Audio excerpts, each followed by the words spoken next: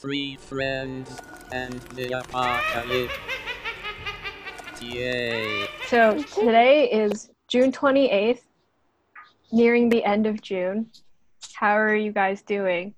Today's a low energy day, but in general, I'm okay. For intros, once again, I'm Hallie. I'm recording from South Florida, and today we're talking about what kind of music we've been listening to lately for our intros. So lately, I've been listening to Phoebe Bridgers' new album, Punisher. It's my first time, I haven't listened to her before, but I'm very much enjoying this album. Oh, and, oh my god, of course, I've been listening to Ungodly Hour by Chloe and Halle, and I'm absolutely obsessed with the song Forgive Me. Okay. Have you guys listened to it? No.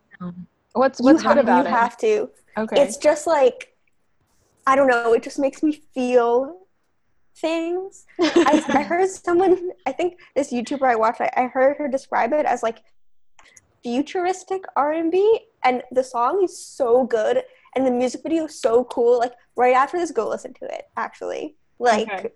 Oh my god, I totally forgot, but I've been listening to it 5 times a day. Okay. Yeah. I'll definitely listen to it after. I've actually never listened to their songs before, but I've seen one of their music videos or view it. Yeah, I mean, I'd never really been into their music before. I'd like how they sang, but I wasn't into their music. But this album has cool stuff. Some of the songs are pretty cool. They do cool harmony stuff. And this one song, Forgive Me, just makes me feel like a crazy person in a good way. Oh my god. That's what I want out of my music. But yeah, that's my music. Cool. Thank you for the recommendation. Okay. Elba, do you want to go or should I go? Sure, I'll go.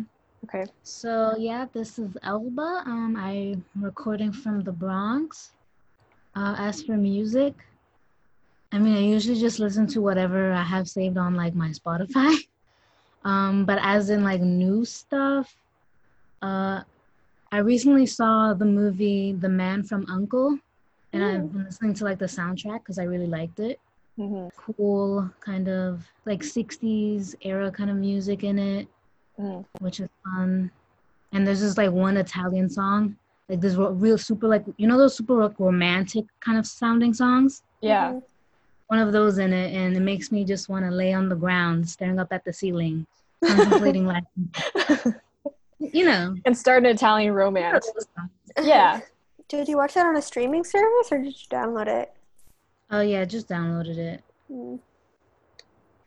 Cool. I liked it. It's very stylized. Sounds cool. And cool, so I liked it. Yeah. It was funny too. Were they trying to depict the Cold War? What was the era that they were doing again? I mean, I'm pretty sure it was from what I remember, the fashion, it was pretty 60s, 60s, 70s fashion. So I'm trying to remember if yes, it was Cold War because it was the Americans and then the other spy he was Russian, and that was the funny dynamic. Did they fall in love? Was it Forbidden Lovers? Is that the plot? A Russian spy and an American spy? Armie Hammer is in the film, but I mean, up to debate, up to debate how you want to look at it. Thank you for sharing. Okay, I'll do mine. So I'm Annie, recording from Midtown. A song that I've been listening to recently is Walt Whitman from Yo-Yo Ma's latest album called Not Our First Goat Rodeo. So he has this bluegrass band with a couple other musicians, and it's just really interesting. My dad listened to it and he noticed that there were some Chinese/Mongolian elements to the music, and so I really enjoyed listening to the whole musical experience, if you will. So it's called Not Our First Goat Rodeo, and the song that I like was Walt Whitman. Cool. So right now we're also starting an affiliate link with Audible. So I'm just going to do that before we get into the actual podcast. So Audible is the leading provider for audiobooks, along with podcasts, guided wellness programs, and theatrical performances. They have thousands of titles. The app is free and can be installed on all smartphones and tablets, and you can download titles and also listen to them offline anytime, anywhere. So something that I listened to recently and that an author I've talked about, I'm sure every single podcast, I listened to a book by Ursula K. Le Guin on like a cross-state road trip I had to blow right through. I listened to City of Illusions, and yeah, they have it on Audible. Yeah. Fantastic. So that's that. Okay, do you want to share our link as well? Oh wait, where is it? Our affiliate link is our affiliate link is audibletrial.com/apocalypse. And if you click that link, it's ours. So yay, support the podcast by using our link. Thanks very much. Yes. So that's APOCALIT, Apocalypse. And you get a free month of Audible and a free audiobook on us. So go sign up. Oh. Thank you, Audible. All right. Shall we get into the podcast? Yeah, let's do it. Okay. So this month, I was the one who chose the book. It's actually a set of poetry. It's called Don't Call Us Dead by Dennis Smith. They use they, them, theirs pronouns, just FYI. But yeah, so this month, this is our first set of poems, like in our book club that we've had for a while. I thought it would be interesting because mostly we've just read novels, and every book that we've read has followed the sort of clean narrative structure, although that can be argued, but most of them go from like a story, right? And so I think poems are a really useful medium to go into moments instead of stories. And so the book title again is Don't Call Us Dead by Dennis Smith. And Smith is a very talented writer and author, so I have an intro here for them. I'm going to read it out. They were born in St. Paul, Minnesota, and they're the author of Insert Boy, and most recently, Homie, which came out in 2020, and they were the winner of the Kate Tufts Discovery Award and the Lambda Literary Award, and they're a recipient of like numerous fellowships, including the McKnight Foundation, National Endowment of the Arts. Basically, they're really talented, so, and have lots of accolades. I did choose the book initially because I thought it would be like a good entryway into talking about police brutality and the Black Lives Matter movement and going on in America. It's been ongoing actually for quite a while. So yeah, but we did choose this book before everything that happened in June, before the murder of George Floyd. It definitely doesn't feel like personal impressions of the past month are enough. So I think it's just good to delve into poetry because none of us are activists, right? So again, I think poetry is very useful because it has a sort of lyricality to it. It's sort of like music. And Hallie mentioned before that Dennis has actually done a lot of their poetry through spoken word. So yeah, this has been on my TBR for forever, and I think it would be cool to just talk about their poems. Hey, so this is Editing Annie over here. So I was listening to this part again, and I realized that it's sort of the way that I said that we weren't activists lends to the idea of passivity during social movements that are especially important for our time. So again, I apologize for not creating the space to talk about Black Lives Matter and police brutality, I sort of just thought in my head that because we are a book club, we're not necessarily like the NAACP, NACAPA, is that their name? We're not like some social organization. We're just three friends, and if we had a conversation about this, maybe we would want you to listen, but at the same time, the space is already saturated, and although some of our POC, that's like not our story to tell, other than the fact that we're in solidarity. So again, I apologize, and maybe this apology isn't needed, but I felt like it was. And to help, we're gonna include some links below, and it'll include some book recommendations, but also ways that we can act together. So also, I guess something we should mention is that, like, none of us have, like, lots of experience with poetry, like, reading poetry, like, yeah, reading poetry in particular, right? Like, how many, like, poetic works would you say you guys have read? And liked, or, like, gotten through the whole thing, Like, the Iliad doesn't count, or whatever. Oh my god. It's like one, like, I'm not going to count anything that I read in school. Right. I feel like, that was put upon you. That was forced upon us. Yeah. And you usually only read that to learn, like, very technical things, like, this is what alliteration is. Like, it was all for the exams that were coming. So I'm not gonna count anything from school, but yeah, on my own, probably like one book. What was it? I read Milk and Honey, and that was like 2 months ago, which I really enjoyed. But that's like the only collection of poems I've ever read. Yeah. Pretty short. I mean, Rupi's, her poems have really taken off, because like initially she self-published those poems, right? And then like now she's one of like the most well-known poets of our generation, which I think is so cool. But I also have not read poetry in like 5 years.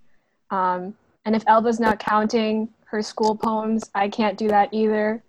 So goodbye, Robert Frost. Goodbye, Robert Frost. Edgar Allan Poe. I don't know who else. Wilfred Owen. Like, it's just, I can't. Shakespeare. Also, like, a lot of the poems that I read were just not very interesting to me.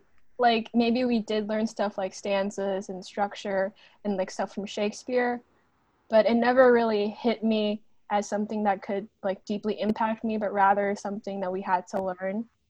So, yeah. I've tried to read a lot of poetry because I have a friend, Adele, who's like very into reading poetry.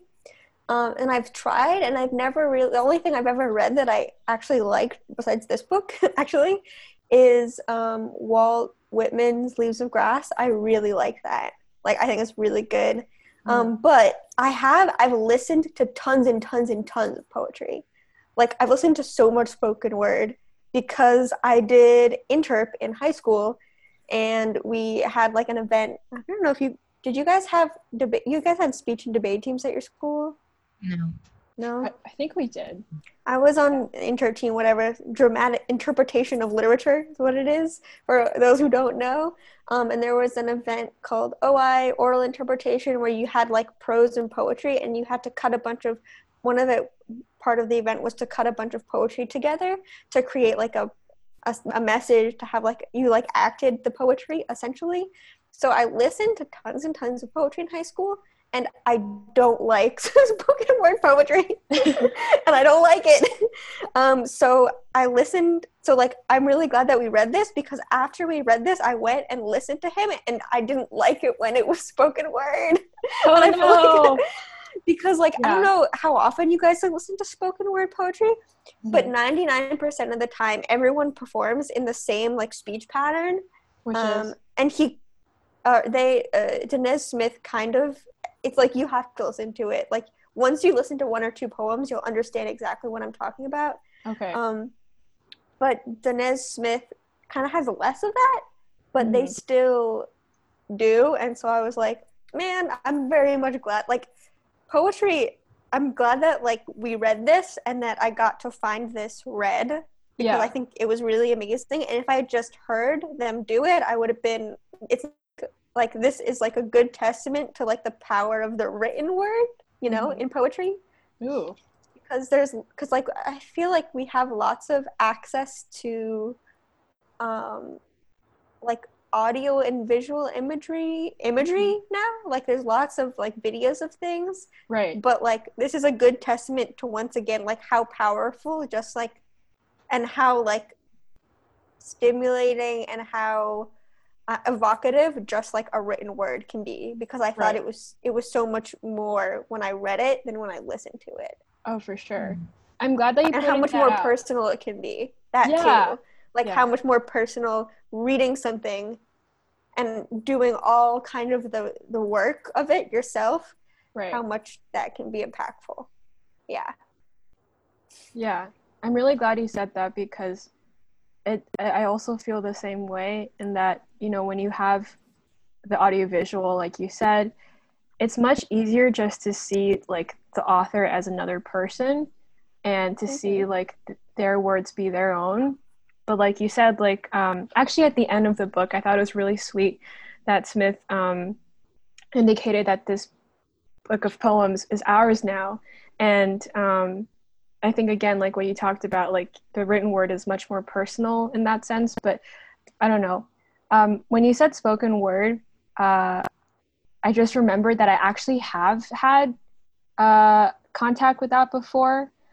There's this spoken word poet called Sarah Kay, and she's a graduate of my high school, and she came, really? Yeah, she came to our school and did spoken word poetry for us, and I was like, what is this? I've never heard of it. And so she would just talk to us about really? I've heard this person's poetry many, many times. Oh, okay. Wow, I can't believe. Cool. People in Inter, people did her poetry all the time. Like you see it like at every single event. Yeah. Wow, she went to your high school? Yep, she went to our high school. Oh my gosh, I see it in her Wikipedia page. Brown and like, what is it? Brown and the name. Wait, where'd it go? The name of your high school? I don't know. Brown and United Nations. Oh, whatever. Goodness me. Yeah. So she actually, she was in her high school, so that was really cool. I think she's one of the only famous people that we have as one of our alumni. But I remember her coming in and performing, and it being a very strange experience, not just for me, but for other people who are just like, we were not really into poetry back then. And to have it performed actually made it more appealing to us, because at the time we were reading Shakespeare. Not saying that Shakespeare's bad, but just that he can be a boring man sometime. So it was really inspiring to see like such a young person like perform their poetry out loud to a bunch of high schoolers. So I just remember that really strongly. Nice. Yeah. Okay. So maybe we could start with the first poem, or just, do you want to start off with like your first impressions of? Well, I don't have the book with me because I had to give it back to the library. I just have like a few, like I took screenshots of some stuff I really liked. So if we start from the first poem, like I don't have it with me, just so you guys know. Okay. No I listened to an audiobook, so. Wait, so this was the library spoken word for have you? it. Okay. Yeah. I mean, I don't know if it was read in a spoken word kind of way. I mean, I've listened to spoken word before, but I don't know if it was read in that kind of way exactly. Because it's an audiobook. But I did read the ones that I liked the most. After listening to the book, I was like, okay, I remember I like these three the most, and I was able to find them online by their name. Okay. Cool. I was able to read them. So I have those up, like open on my computer. Cool. Okay, so maybe we can go through our favorite poems, like one each, maybe. Yeah. I'm very just a sad, I don't know, rule follower. Like the first poem is my favorite. So Oh, I can do that one, but then if okay. you guys have a favorite poem, we can go to those next. The first one from the intro or the first one after the intro? Do you mean the intro from Drake? Oh my god, if I die, I I'm thought a that was a legend. great. I thought that was a great way to start the book. Those two like opposing poems, Yeah, I meant the Everything- one that is after Drake, but right? Yeah, those Yeah. Two, like honestly, everything about this book was so good. Like yeah. it was, oh, it was really well. Yeah. So start out, Annie. I Okay. guess. Yes. And then we can talk about Yeah. our poems we like next. Okay, so the first poem is Summer Somewhere. It starts off, somewhere a sun, below boys brown as rye, play the dozens and ball, jump in the air and stay there. So actually that the first two stanzas, I don't know how to analyze this. I feel stupid analyzing, but you analyze. You Yeah. can just say what you thought of it as like a Yeah. whole. How you maybe felt. okay, your favorite lines, what that made you feel. okay, good idea. Thank you for recentering. Okay, so I think what I liked about this poem the most was that it had a very cinematic sense of it's like a moment in time. So they have this idea of like the boys jumping in the air and staying there, and I just like poems that, or even just literature that talks about like moments that are frozen in time, something to remember, memories and stuff like that. And then what I really enjoyed was the naturalistic imagery that's there. Smith is like able to compare boys to moons and bring in the ocean and bring in the sun. So in the next sentence, boys become new moons, gum dark on all sides, beg bruise. So not only is there like an internal rhyme, but I really enjoyed the imagery of like a lunar surface becoming dark, and then that being the same color of skin, and then afterwards, there's this whole part on like the ocean water. I just love like natural imagery and being able to tie humans back to that, because I think with a lot of current sentiment, it's about elevating us to beyond what is natural, beyond what is into something that is sort of artificial with social media and like just technology. So it's nice to have this kind of like yearning for nature. And then there's this part where they talk about the ocean tide. The next stanza, blue water to fly, at least tide, at least spit back a father or two, I won't get started. And again, it seems really silly to like go through each sentence because they're already just beautiful the way they are, and they say enough as they are. But I love that the narrator's like, I won't get started because this is something that's already closed. I prefer not to talk about it. And then what's the next line is, history is what it is. It knows what it did. And this was my favorite part of the whole poem, because it seemed to say to me, like, there's no need for me to repeat myself or for me to say anything. When you objectify history, somehow it has a bigger impact than if you included people's like primary sources and their own point of view, because people are susceptible to like revisionism and denial. And so when you say that this is history as it is and it knows what it did, it's just more impactful and more meaningful, I think. And yeah, so, and then the next line is just talking about summer. Again, I think we'll notice these motifs about blood a lot throughout the whole like poetry. So consider the next line. Bad dog, bad blood, bad day to be a boy. So sorry if this is like me droning on, but I did enjoy like the repetition. So again, like I said earlier, Smith is really able to do this lyrically and musically by having certain elements repeat themselves. After that, you sort of, the next part that I really liked was when Smith is able to create like this alternate universe. And this is like this is the most like melancholy part of the story. So you have these officers who turn the white shirts into ruby gowns, excuse me, I'm extrapolating here. So let's look at the next sentence. But here, not earth, not heaven, we can't recall our white shirts turned ruby gowns. Here, there's no language for officer or law, no color to call white. So that's the section I'm talking about. And so clearly Smith is like creating this alternate space. And in the following lines, they go to say, if snow fell, it fall black. Please don't call us dead. Call us alive someplace better. So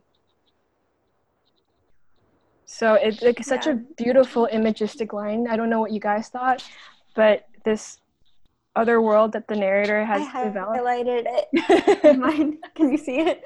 It's like the only line in the book that I like. Like I highlighted it. I was like, wow. Oh, good. Wow. Yeah. Yeah. So I think it could mean many things, and it would be. Mm-hmm. Wait, pause a sec. Okay. All right, so we're gonna take a break. Why don't you grab yourself a cup of tea or coffee and join us in a minute? But before you do that, why don't you take this time to sign up for Audible? So again, you get a month of Audible and a free audiobook on us, courtesy of Audible. Thank you very much, Audible. The link again is audibletrial.com/apocalypse. So that's www.audibletrial.com/APOCALIT. Yeah, treat yourself to a month of Audible. Thank you so much to our sponsor. We appreciate you. And let's get back to our podcast. Sweet. Okay, so yeah, so we just went over the last line, which is, please don't call us dead, call us alive someplace better. And, there's so many ways to interpret this line. I think to me, like, the interpretation was like, we don't need to be dead, especially like for Black boys or girls. They don't need to be dead. All they need to be is alive. And that was my interpretation. Could be something different, but the next stanza, the final stanza is, we say our own names when we pray, we go out for sweets and come back. So again, I don't think this is here on this earth. This is in that place, at someplace better, because in that reality, they would come back when they go get their sweets. So I don't know, it would be such a difference if they could come back. So in general, I just love this poem for its imagery, the naturalism, the resolution of everything, and just like the organization of the stanzas 2 by 2, and also the imagery of like a better place. So for me, it's just a very like sad, woeful poem, but that's still very alive. So that's why it was my favorite poem out of the whole series. Yeah. Anyway, do you guys have any thoughts, or do you want to jump on to your next favorite poem? I have some thoughts. I also thought, this is really great kind of beginning to the book, because I think it kind of really, it starts out to show, what the power of Smith's poetry and poetry in general is, which is connecting, it personalizes things so well, right? You can feel what senseless violence is just by reading this, if you've never felt it before.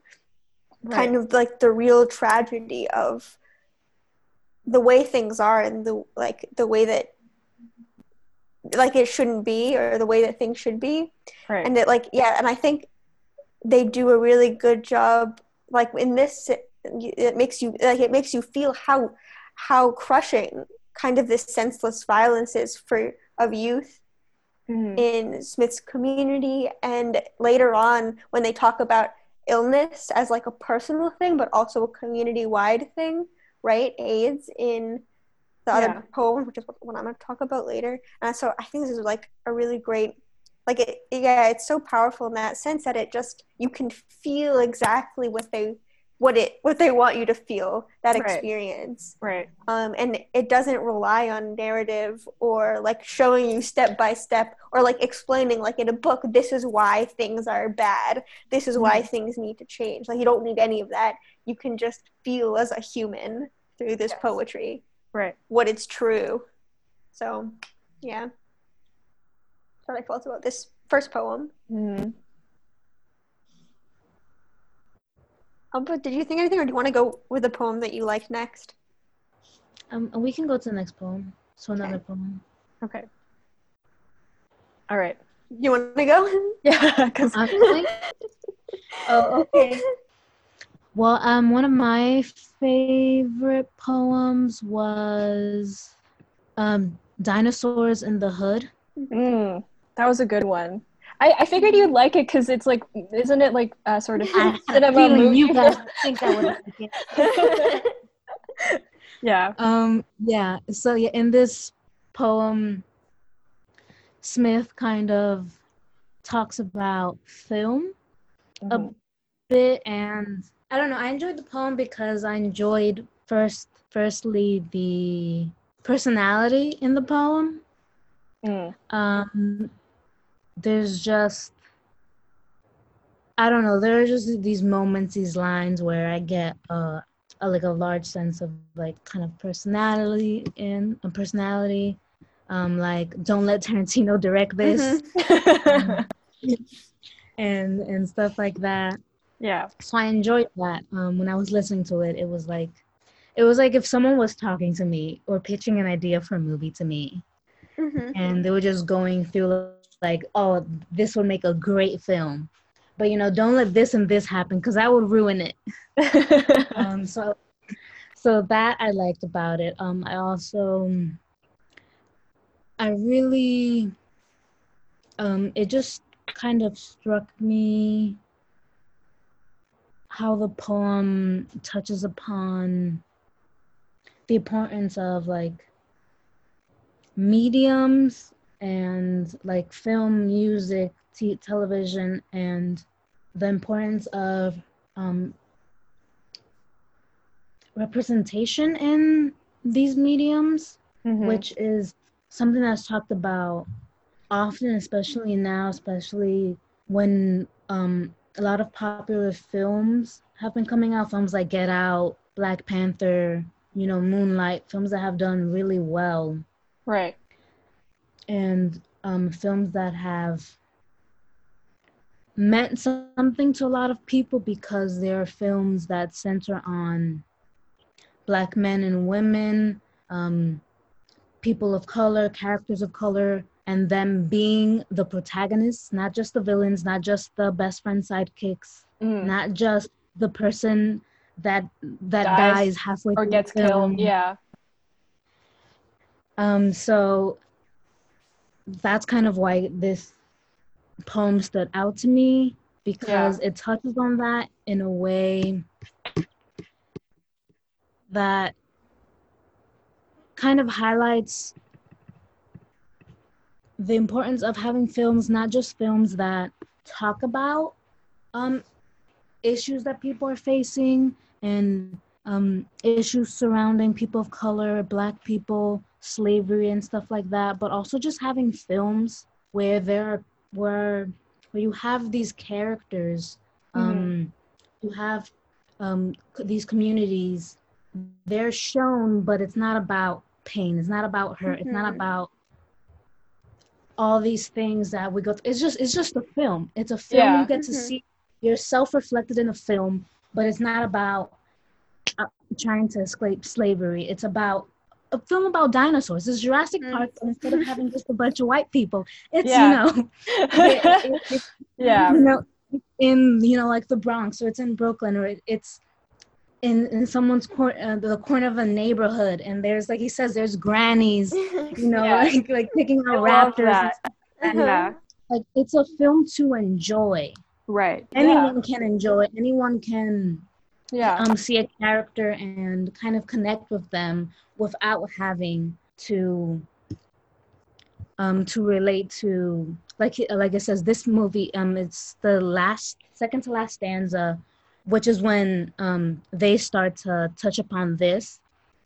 They say this movie can't be a metaphor for Black people or extinction. This movie can't be about race. This movie Right. can't be about Black pain or Yeah. the cause of Black pain. Can't be about long history or having a long history with hurt.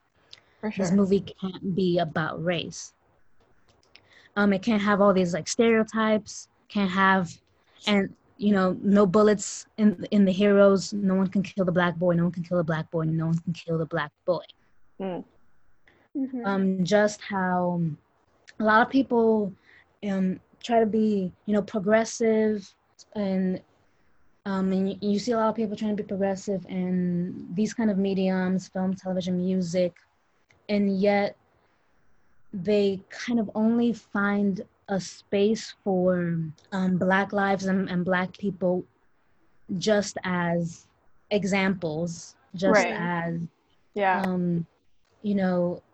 These tales of horror. Mhm. And of course it is important to bring these things to light. It's important that people are educated, people know their history, people Yeah. are aware of what's happening. But it's also important to give everyone a life outside of that and show that, hey, we are more than than this history. We are more than the pain Mhm. that we are made to like suffer. Right. We're much more than that. Life can be much more than that if you just let it be. Sorry for butting in, but is you like having, like you said, more space for life and like just human experiences outside of like Black Americans or just POC doing the work, for white people to understand race relations. Like, you know what I mean? Like, sorry to butt in, but No. yeah. Yes. Yeah, absolutely. And this is kind of a discourse that people talk about a lot, especially when you have films, like these Disney films coming out where they're changing like the race of characters, and people are like, okay, yeah, we said we wanted representation, but we didn't just mean take a story where someone was white and then make them Black. Like, Right. how about make an original story Right.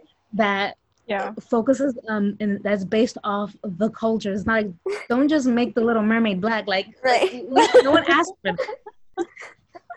Yeah. That's not what we That's meant. not what we. That's not what we meant. Yeah. So yeah, I really enjoy this poem because it just touches upon this kind of social aspect and this social aspect and the way industries just like the film industry can take something and make it about, not about the story, but about, okay, how can we make money, how can we get people in seats. Let's not really care about the story or what it means or blah blah blah blah. Yeah. Like there's a line where it's like, I don't want some cheesy yet progressive among sexy hot dude here with a funny yet strong Black girl buddy cop. This is not a vehicle for Will Smith or Sofia Vergara. So yeah, they're really touching upon, again, it's like, hey, we're trying to be inclusive, but in this very like this tiny mold. And also you can only see actors of color if they've already like made it, they've become successful, so we'll use them to death in every film that requires someone of color. Right. It's amazing how little, like, how few people in like who create, like, I guess who are in like in positions of power in media or in Hollywood, like understand what like represent, like they think representation is just like in quotes and that's all it means. But like the first time you see someone who represents, like who you can relate to in media is really powerful. And like people, like they don't get, like, I remember, like, I mean, we shouldn't talk about this. Why don't we do this now? Like, the first time you felt like you watched a piece of, like, something on TV or a movie, and you felt like, oh, I can finally see myself. Mm-hmm. What do you guys like? Because I know I have one of those things that I was like, oh my God, wait a minute. Wait a minute, this is a real, like, this is a story that I can relate to. Like, do you guys, mine was, well, it was Broad City. I was like, oh my God. I was like, oh, Annie, you didn't watch Broad City with us? I watched it with you guys. I watched a couple episodes, but I didn't finish the whole thing. But that was the first time I at least was like, these are like real Jewish women who are like they're not neurotic in an annoying way. They're not just stand-ins for these ideas about Jewish women. Yeah. And experiences. What was like that for you guys? Mulan was actually the first movie that I ever loved and would watch every day. And I think that's the closest I've gone to like feeling like I understood someone who looked just like me. She had this like really strong bond with her parents and her dad, and just feeling like that she had to like save her family. And I mean, I just really relate to the whole filial piety thing, as cliche as it is. So that was like the only movie that I ever remember feeling like, wow, like I can imagine myself in her position like 5,000 years ago maybe. But I can't think of one. If I can, I'll tell you. I'm also having some trouble. God damn it, media. This is a problem. Not exactly in that way. Cause I grew up not just watching American representations of like the Latin community. Like my dad would make it a point to there used to be this movie theater before Sandy destroyed it, and they would show like Dominican films, like films from DR, and he would make a point to like take me to see these films. But in terms of American films, like Hollywood films growing up, I don't know. I can't.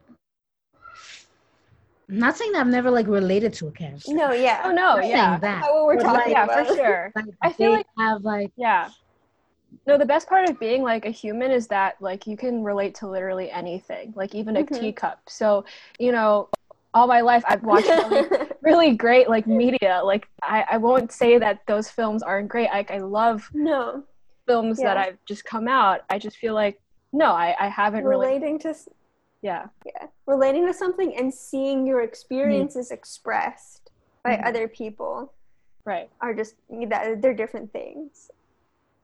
Like the stories told on TV and Hollywood that get the people in power who have money to do this aren't interested in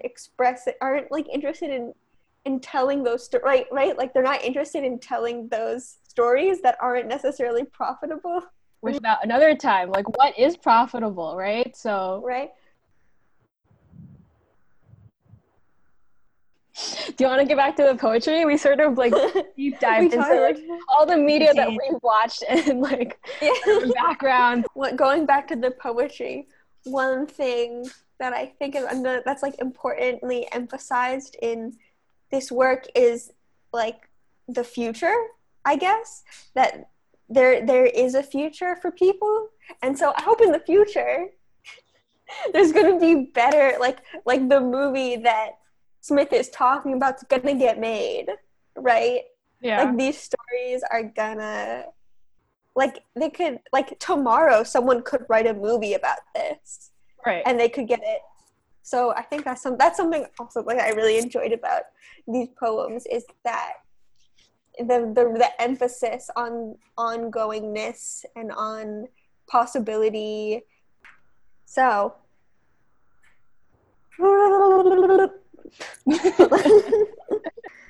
so I really like a block of poems, kind of once again, I liked all of it. It was all just evocative But I thought really, like, because this was kind of something that I don't hear talk. I think if you're not in the LGBT community, you probably don't, like, it's probably more common to talk, I mean, it's got it, like, to talk about AIDS than in the non-queer communities. Yeah. So I've never really read, like, you know, this is another thing, like, you read about things, you read about stories all the time, but to hear someone express, like, ongoing illness and to express their experience with AIDS in this way was very personalizing, like, and the way they talked about it as kind of,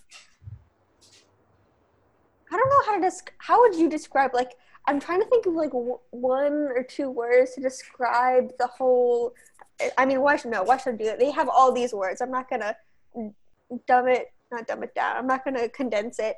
Yeah. But like the way they, once again, the talk. Oh, sorry, you can go.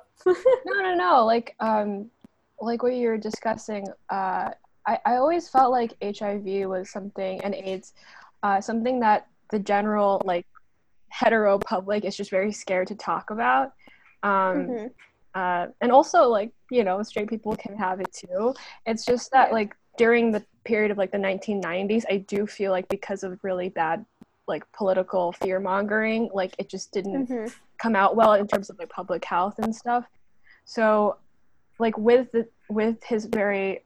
their, like, openness of discussing, like, blood, his blood, my blood.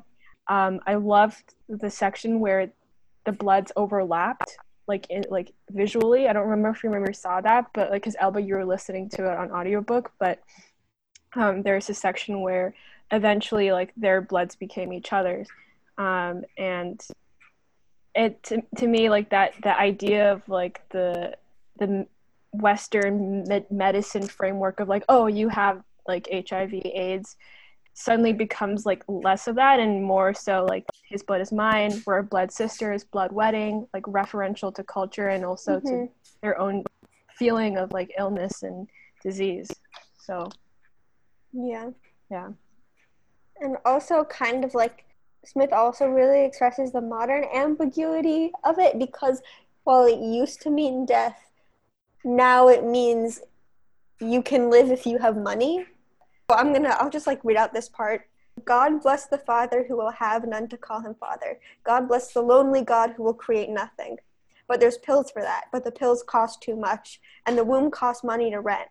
But who will let you fill them with seed from a tree of black snakes? But I didn't know what he was bringing to me. But he told me he was negative. But he wasn't aware of the red witch spinning in his blood. But he tasted so sweet. Sweet as a child's smile, sweet as a dream filled with children who look just like you, who you know, black, chubby, beaming, dying. You know, black, chubby, beaming, dying of hunger, dying on the news, dying to forget the news. He came to me like that. We were almost brothers, almost blood, then we were. Good God, we made a kind of family in my veins. My sons, brothers sleep, sisters, daughters, name each cell royal, home untouchable. And every dream, I my children, untuck them into bed, unkiss their little wounds, unteach them how to pray, unwake in the night, to watch their little chests rise and fall, unname them, tuck them back into their mothers, and I wake up in bed with him, his red dead gift, I don't know how, but surely, and then again. I thought that was very powerful. And going through that, right, it's kind of the weird place that this, like, sickness has brought them to, and kind of a large group of people to, where you have something that I don't know, you know, like, that it's hard to, obviously, like, it's hard to express. Yeah, it's like binding. The sickness is binding. Yeah. Like love. Yeah. It's binding, but it also, like, has taken something, even though it doesn't kill you. It's taken something from you. Right. That if you had money, maybe you could get it back, right? Yeah. That if you like, of course, like, this whole thing is just, it's about, like, the tragedy of just being born, right? The unluckiness of just coming into the world existing in a certain way, and it's yourself, but you can't do anything about it except for like hope or whatever. It's like the feeling is so, it's futile, but also like something that you have to grasp. There's so much in this. There's so much. Yeah. That I felt really expressed something that I had never felt, and that's why I really liked it. Because of that new experience and that new understanding. This also reminded me of, in like previous podcasts, I've said and we've discussed the power of fiction in life and in its real like world impact on forming ideas and turning that into action. That's why I like this part. Okay, so the idea of like sickness as a motif, as a theme, is actually really prevalent in just literature. Like Virginia Woolf wrote everything about like her depression, and I think like something that was really powerful to me that stood out that I remember reading when I was in a bioethics class in organ transplantation was the idea of like eros and like love while you're sick, because like sickness can be a degenerative thing, but like love is a generative thing, right? So like those opposing forces meeting each other. And also, let's not forget the idea of like the blood meeting together and them being like binded by like the molecules in their blood, becoming blood brothers, blood husbands. Like the whole idea of like family and just and love like sort to like meld together in your body in like the most intimate way. So I just really like that. Okay, wait, we're gonna run out of time again.